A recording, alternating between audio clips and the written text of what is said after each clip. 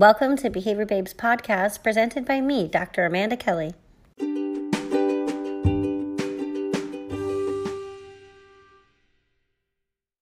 Aloha. Joining us today, we have Dr. E. Scott Geller. Hi, are you there? I'm here, Amanda. How are you? Oh, I'm good. Thanks so much for joining today. I'd love to have you start off by giving an introduction and a bio of yourself for our listeners. All right. Well, let me just say a few words, folks. I'm professor of psychology at Virginia Tech in Blacksburg, Virginia, and this is my 50th year. 50 years at this job. People ask me, how can you keep going? When are you going to retire? And I must say, I can't retire because there's so much to do. There's so much to do if you understand the science of behavior, the science of experience. We have a lot to do to change the world, to improve our culture. And so that's what keeps me going. I might say, too, that I'm quite frustrated because I've written 40 books, and they go nowhere, however. They go in students in classes of their academic books, and I've written books for the real world, but they don't go anywhere because without marketing, without podcasts like this, without people like you spreading the word, it means nothing. Profound knowledge is nothing if people don't know it. And so that's where I'm at right now. And for the rest of my days, it is about trying to get the word out. And it's also trying to express our science in words that people will understand. Example, we call ourselves behavior analysts. What's a behavior analyst? Is that a psychoanalysis? Behavior analysts, we do more than analyze behavior. We change, we improve behavior. So I'm on this kick about calling it behavioral science. But I'll tell you one more thing. I'm on this kick about calling it humanistic behaviorism. Now, that term turns off a lot of my colleagues in the field of behavior analysis because they think humanism is a bad word because the humanists are not scientists. And I want to say there's a lot of concepts and ideas in the field of humanism that us behaviorists need to connect to. By the way, B.S. Skinner was Humanist of the Year award in 1972. So and in the 70s, humanistic behaviorism was a popular term. It was used quite a lot, but all of a sudden it fell away, and I want to bring it back because there are select principles in humanism that I think the behaviorist, the behavioral scientist needs to connect to. Example, empathy. Empathy. The golden rule is treat others the way you want to be treated. But being empathic, the platinum rule is to treat others the way they want to be treated. And that's different. And one more concept that I really appreciate in the field of humanism is Maslow's hierarchy of needs. Because the top of that hierarchy is not what many people say. If I ask a group of people when I give keynote addresses, what's at the top of Maslow's hierarchy of needs? They say self-actualization. But that's not true. That's not true. When Maslow passed away, his last book, 1971, was called The Farthest Reaches of Human Nature, and he said the top of the ladder is not about self. If you think about it, that ladder, you satisfy our physiological needs, and then our social needs, our safety needs, then it's self-esteem, then it's self-actualization, but the top is self-transcendence, going beyond yourself for somebody else. And that's what behavioral scientists, the term that people who use, behavior analysts, that's what you do. You help others. And we call it, by the way, actively caring. Let me say one more thing about that. Active behavior, caring, humanism. So actively caring, I'm saying the academic word is humanistic behaviorism. Wow. I think that there's a lot for us to dissect there, but overall what I'm hearing you say is we're selling ourselves short. There tends to be a lot of information that we have, and you've identified some issues, not just with our language, but with how we disseminate that information, and language is a big part of marketing. You also mentioned 40 books, and trying to get them in the hand of the everyday person. How do you feel this language helps you do that? Well, to get the word out, I mean, like I started something in 1979 called behavior-based safety, and it was using behavior analysis or behavioral science to improve safety. But guess what? The consultants took it over, and the consultants made millions, literally millions, selling the basic concept of behavior-based safety, but they got it wrong. They didn't do the full process because they didn't know any better. But why I'm saying this, because they're the ones that got the word out. They're the ones that marketed. I started a company, some of my former students, we call ourselves Safety Performance Solutions, and we did well. We did very well at a certain level. But the other consultants, that big companies, and by the way, it's a worldwide phenomenon, behavior-based safety, not working as well as it could be if our science of behavior, what we know about behavior and people, were in their programs. But again, there's a divide between us academics. I'm in this ivory tower, you know. Yeah, my books get in the hands of students, and they read them because they're required to read them. But the public, they're reading these other books that are marketed, you know. And in fact, I've had companies call me up and want me to pay them major bucks to help them market my books. So again, and I haven't done that yet, but I'm getting to the point that, you know, I need to find a way to market it. And again, back to this podcast, that's what you're doing, Amanda. You're putting the science, the applications, the interventions in people's hands, and maybe they will read further. Maybe they will say, you know, there's something there. I want to learn more. That I find just so compelling and so strong in your passion when you talk is how much you internalize these very principles into your own life. And a lot of that can be found in some of the narratives and the stories in some of the books that you've written, but also when I hear you present and when I see you talk and we have conversations, it's incredible to see somebody who not only preaches it but practices it. And we'd like to think that we're all doing that. But one of the things that stand out to me is the story of the safety belts and the underage cigarette purchasing, different kinds of things that you did with your own daughters or your own family. Can you just share one or two of those stories?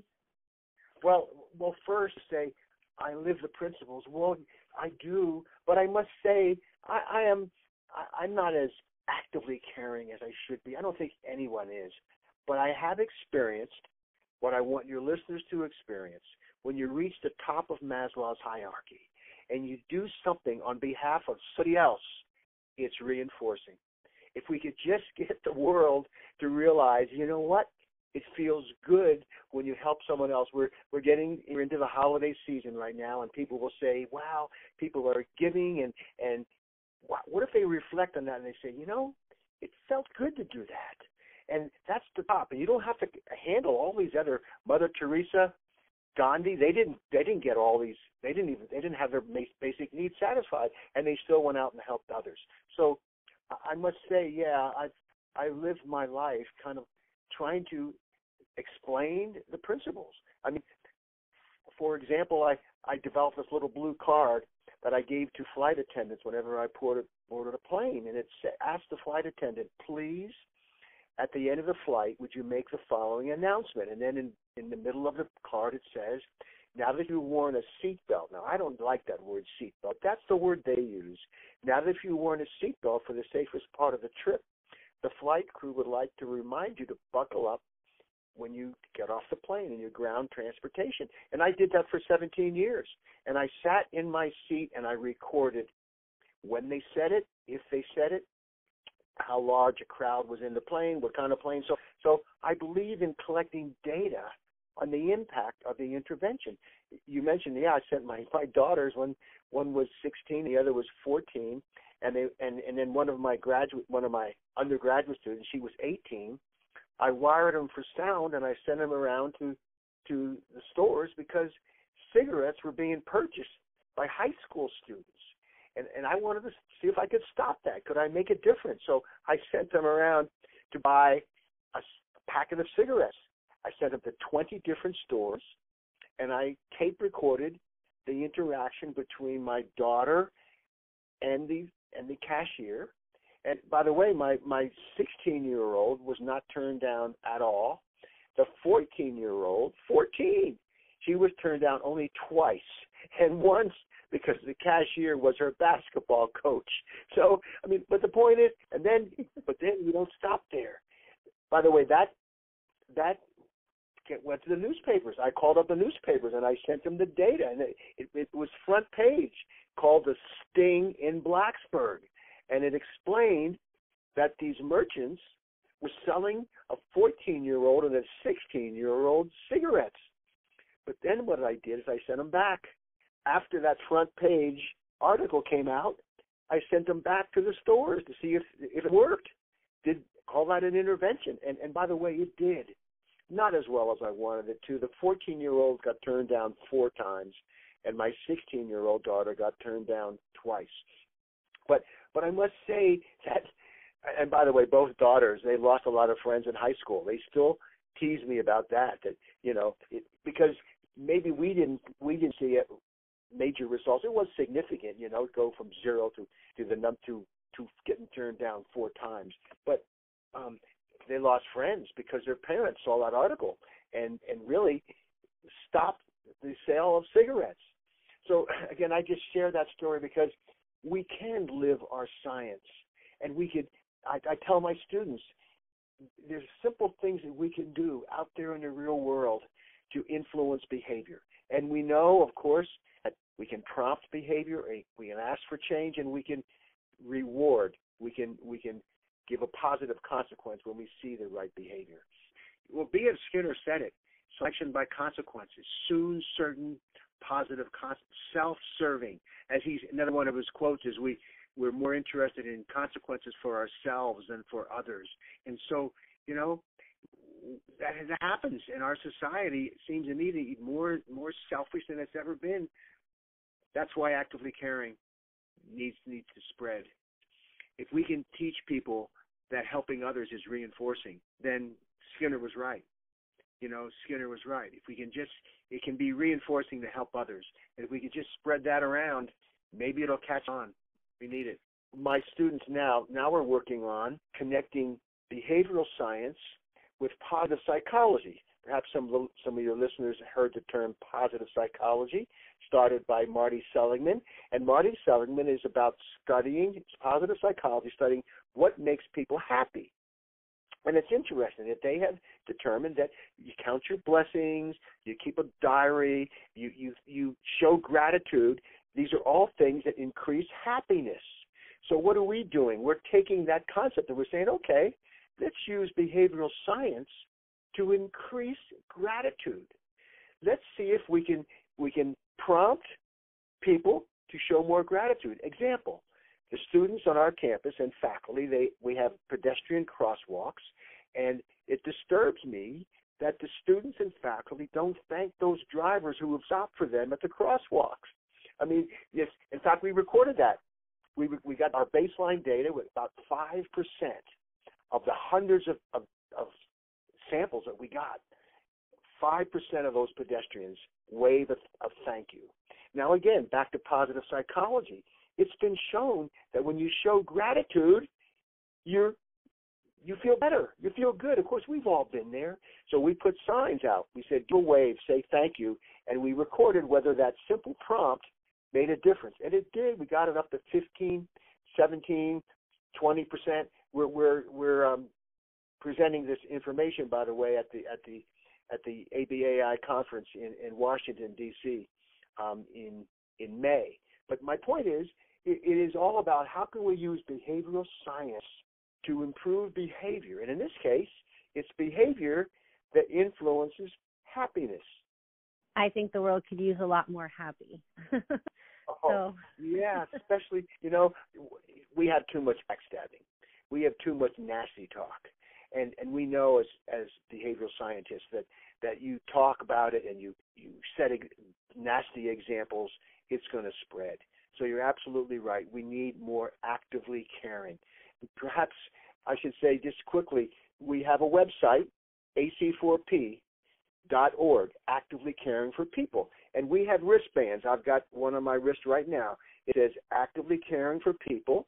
And every wristband has its own identification number. The number on my current wristband is 781,107. So that's how many wristbands have been out there. And here's the way it works. You wear the wristband. Somebody gives you the wristband. We have them all over campus, and it's traveling worldwide. When you see an act of kindness, you thank them. In this case, you take off your wristband and you give it to that person to express gratitude. And then, of course, you tell them that the wristband has its own identification number. Go to the website, AC4P, meaning Actively Caring for People.org, and register that act of kindness. In fact, your listeners could go to that website right now and see there are thousands of stories on that website about acts of kindness. It's about spreading positive gossip. It's about spreading acts of kindness. On my wrist, I also have a blue wristband, and that's used by police officers. So we have written a book on the principles for police officers, and training has occurred in a few communities, not nearly as much as it should, and police officers wear a blue wristband. And they learn, of course, how and why to do the following. When they see a citizen doing an act of kindness, take off that wristband and give it to them as a token of appreciation. It's not a payoff, it's a token of appreciation. And they go to that website. This is called Actively Caring for People, AC4P Policing. So they have their own website, and they record that number. And so we have acts of kindness promoted by police officers. And you know what? Don't we need more of that? We need more information out there about what the good things, the positive things that police officers do. And when I ask a crowd of people, raise your hand if a police officer has helped you versus has done something negative, I get far more people raising their hand for good things that police officers have done for them. And perhaps you know, my partner who was a police officer for 25 years tells me that we're having trouble people filling the position of police officers. In fact, there's a number suicides is increased among police officers. Now, behavioral scientists know why. Don't we know why? Because what's a police officer typically do? Looking for negatives, looking for bad. How often does a police officer get a statement of appreciation? We avoid police officers. So they're in this position of administering negative consequences.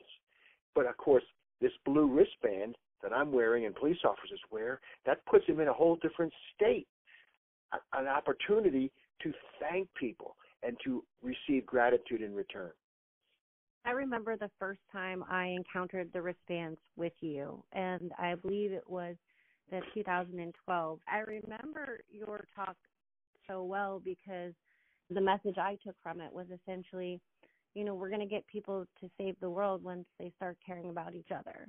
We were seeking out acts of kindness. We weren't scoring them, but we were like, wow, where's our opportunity to thank someone? It got us really scanning the environment, just eager for opportunities. And then we were like, wait, we need more wristbands, and of course the wristband isn't the point per se. It's just the tangible representation of that gratitude. We actually had walked into a gas station on the way back, somewhere on the side of the road, and one of us had dropped a stack of money out of our back pockets. And this man, he ran up to us, and he was like, hey, is this yours? And he kind of sought us out. And my friend who was with me, a colleague of mine, she takes off her wristband. And we were all like, yeah, absolutely. And he was like, oh, no, I would give you back this money. I'm not doing it for your wristband. I'm not doing it for something in exchange. And she said, absolutely, of course, we understand that. This is just, a gift of my gratitude. Yes, it's not a payoff. And by the way, we have stopped bullying in several elementary schools, and this is published research. It's published. But we have child-sized wristbands, and what happens? I'll tell you one program. Quickly tell you one program. This was in third grade. Before school, the teacher would read these 3x5 cards. Let me back up. The teacher said, when you see an act of kindness, I want you to record it on a 3x5 card with your name and the name of the person who did the act of kindness, and put it in this box, treasure chest. And every morning she chose 3 of those cards, and she read them. And then she selected one of those persons. It was strategic. One of those persons, and she gave that person a wristband, and the person who did the act of kindness got a wristband. They were the actively caring heroes of the day, just the day. At the end of the day, they gave the wristband back to the teacher, and the next day she read another card. And she chose the card to read that gets the wristband, so that she gets a different student each time. Because the contingency was, when everybody shares an act of kindness and does an act of kindness just one time, then you get to keep the wristband. So this little wristband got so popular. But the point is, we gave out surveys. We registered. We recorded acts of sharing, and bullying went to 0. And I might say that same one of the schools we worked in, they had used the another approach, which is a top-down punitive approach to stop bullying, and it was still occurring. And we just took the attention away from the negative and put it on the positive, and we rewarded these students, these third graders, for doing acts of kindness. One of my current students right now is working in another school with 3- and 4-year-olds. I'll say it again, 3- and 4-year-olds, teaching them through storytelling acts of kindness. So this is a far-reaching concept, and we just need to have it happen more often. And we need marketing, we need podcasts, we need people talking and sharing to make this happen. My daughter, by the way, both of my daughters got PhDs. One daughter is a professor of psychology in Ohio, and my other daughter has started a company called Geller AC4P Inc. And she is promoting this whole concept, and she's an excellent speaker, and she speaks on organizations targeting safety in particular. But the bottom line is, I'm so pleased that we have people taking on this concept, and that's what keeps me going, realizing that, hey, I'm not going to be here too much longer. You know, I'm close to 80 years old, and I need to know that when I'm gone, that other people are going to take this on and make the world a better place. 80 years old. I had no idea. I would have pegged you for 50, but I guess. No, I've been here for 50 years. I started in the psychology department in 1969, and this is my 50th year. Well, I guess I always have to check in with my own age. I think, well, if I'm this age, well, then I guess they're probably not 5 years older than me or 10 years older than me. But it's just, you're so youthful and vivacious and lively, but also I think, really astute and realistic about who else is going to carry on this mission. How do we create those conditions? It seems just by the nature of being your daughters, your children have been able to embody and embrace the science. How do you get other people interested and involved? And when you start to talk about behavioral science or the humanistic approach, where do you begin your conversations with somebody at Thanksgiving dinner? Well, could start with a wristband. Or you could start with a thank you, a statement of gratitude. My students here, we have a whole research group, and I'm hoping that some of them are gonna take it on. As students, of course they do, and when they do research to study acts of kindness and how to increase acts of kindness, I'm hoping that that's getting them involved, so that someday this concept will live with them and they will spread the word in their word. And you have listeners to this podcast that are good, that hopefully will look up that website, Geller AC4P and AC4P.org, and maybe listen. As you know, I have a TEDx talk on self-motivation, and all you have to do is Google my name, TEDx, and you'll hear 15 minutes on some of the basic concepts we've been talking about here today. I don't talk about actively caring, but I talk about behavioral science and how it's connected to, well, it's connected to humanism. I mean, self-motivation is connected to the principles of humanism. What do I mean? I mean, people are more likely to be self-motivated when they have a sense of choice, competence, and community. I call it the 3 C's. And the researchers, that's a humanistic theory. But it works when people feel that they have some choice. And of course, behavior scientists know that. People like to think they are involved, that they had something to say with regard to the process. And when they feel competent at doing worthwhile work, when they feel competent, I'm good at this. And how do we make people feel competent? We thank them. We share gratitude. We give them a now that reward, right? Now that you've done this, I appreciate what you do. And the third word is community, or interdependency. The end of my TED Talk, I think I say something like, we're all in this together. And those are important words. We are all in this together. And we need to know, we behavior scientists, we know how, when we're together, what we all can do together to make the world a better place. You know, I bet a bunch of our listeners are thinking that they are kind and compassionate people, or at least most of the time. But how do they go from what they're doing every day? You know, working maybe with in a school, maybe doing direct service. How do they branch out when it's not their graduate project? One thing you said was to show kindness and gratitude. Another thing that you had mentioned was keeping diaries and looking for demonstrations of gratitude and kindness out there. Do you have other tips or advice for how people might take a more systematic approach, or if they're looking to do some research on this, any advice you would give there? Well, you might just look for behaviors in the community that need to happen more often. Again, like on the airplane story I told you, I realized that maybe people will buckle up if they hear an announcement asking them to buckle up. Or what do you see? I'll give you another example. When you go to the grocery store and the bagger says paper or plastic, you know what you should say? Neither. I brought my own.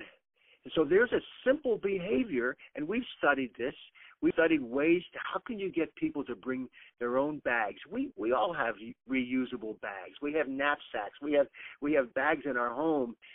In our one Kroger store, in our one community, they give out 100,000 plastic bags every week.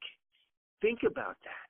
So those are resources. We have to start paying attention to the simple things that people are doing to destroy our world. And so if you can think of some behaviors that you want to happen in your community, from showing gratitude to just reaching out and helping people, or take your own bag back to that grocery store and thank others who do the same. That's really one simple way. Like, I looked around the community and said, you know, the youth should not be purchasing cigarettes. No one should be purchasing cigarettes, actually. So what can we do? What kind of a statement could we make? And so that's what I ask your listeners to do. What small thing could they do? What do they see in their environment that reflects a need to see this good thing happen more often, or some negative behavior happen less often? And as behavior scientists, we know how to tackle those things. We know that you start with behavior, you add people into thinking differently, and you get them to perhaps contribute to what you're going to do. And we also know that positive consequences work far better than negative consequences. But of course, we live in this click it or ticket society. You know, the simple and the fastest way to change behavior is to pass a law and enforce it.